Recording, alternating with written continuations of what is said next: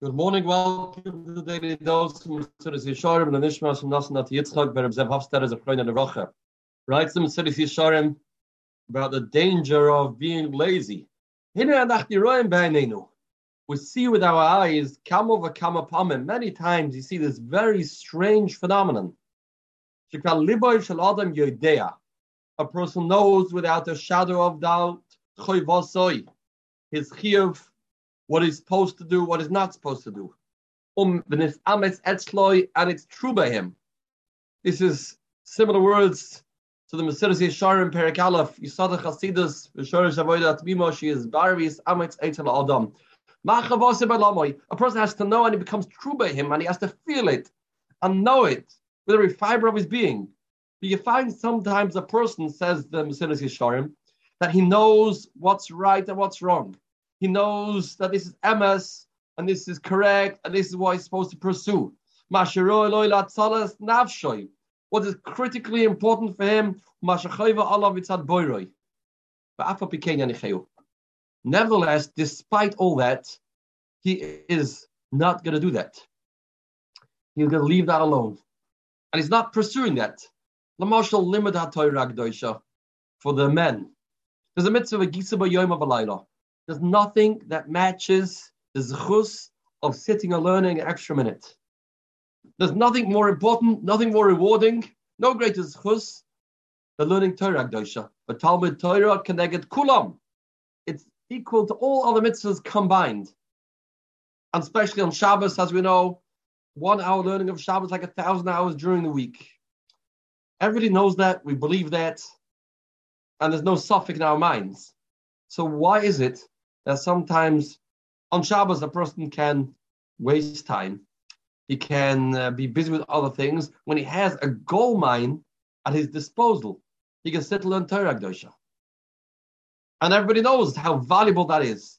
How does it make sense, logically, that a person leaves that alone? Not because he doesn't recognize the importance.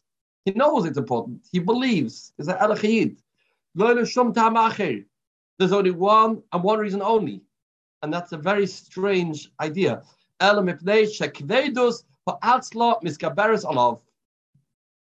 person is lazy. Can't put his act together. Laziness works against us in a very drastic way. This is based on the Gemara we said before, and based on the pasuk of Yesharim. Oichel kima, leave me alone. Let me relax. I'll eat a little bit. Ishan kima, I'll sleep a little bit. I kashalai lots of space. I can't leave my house. Every step is an effort.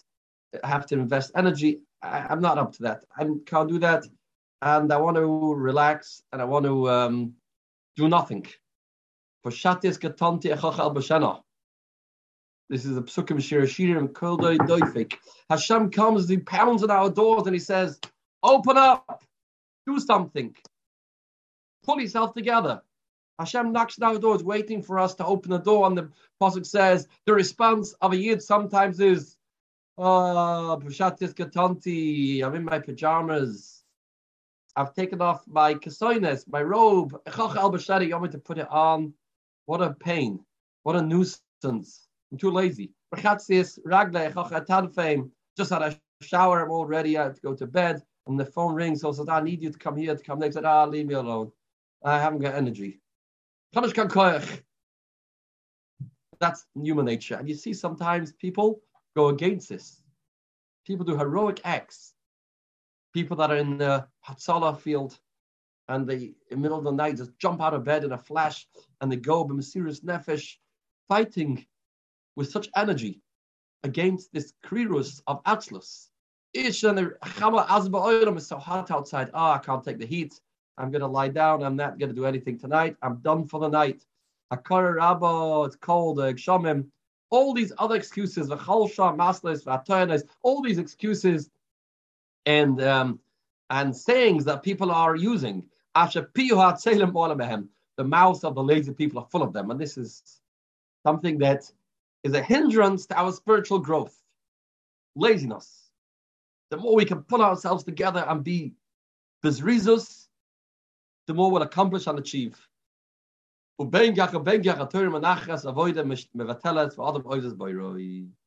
all this, a person will not learning Torah, not do avodah, and the person leaves slowly but surely, step by step, the Eibishter, as a result of one negative trait that the person has, which is atzlus. Let's have a spirituality filled day.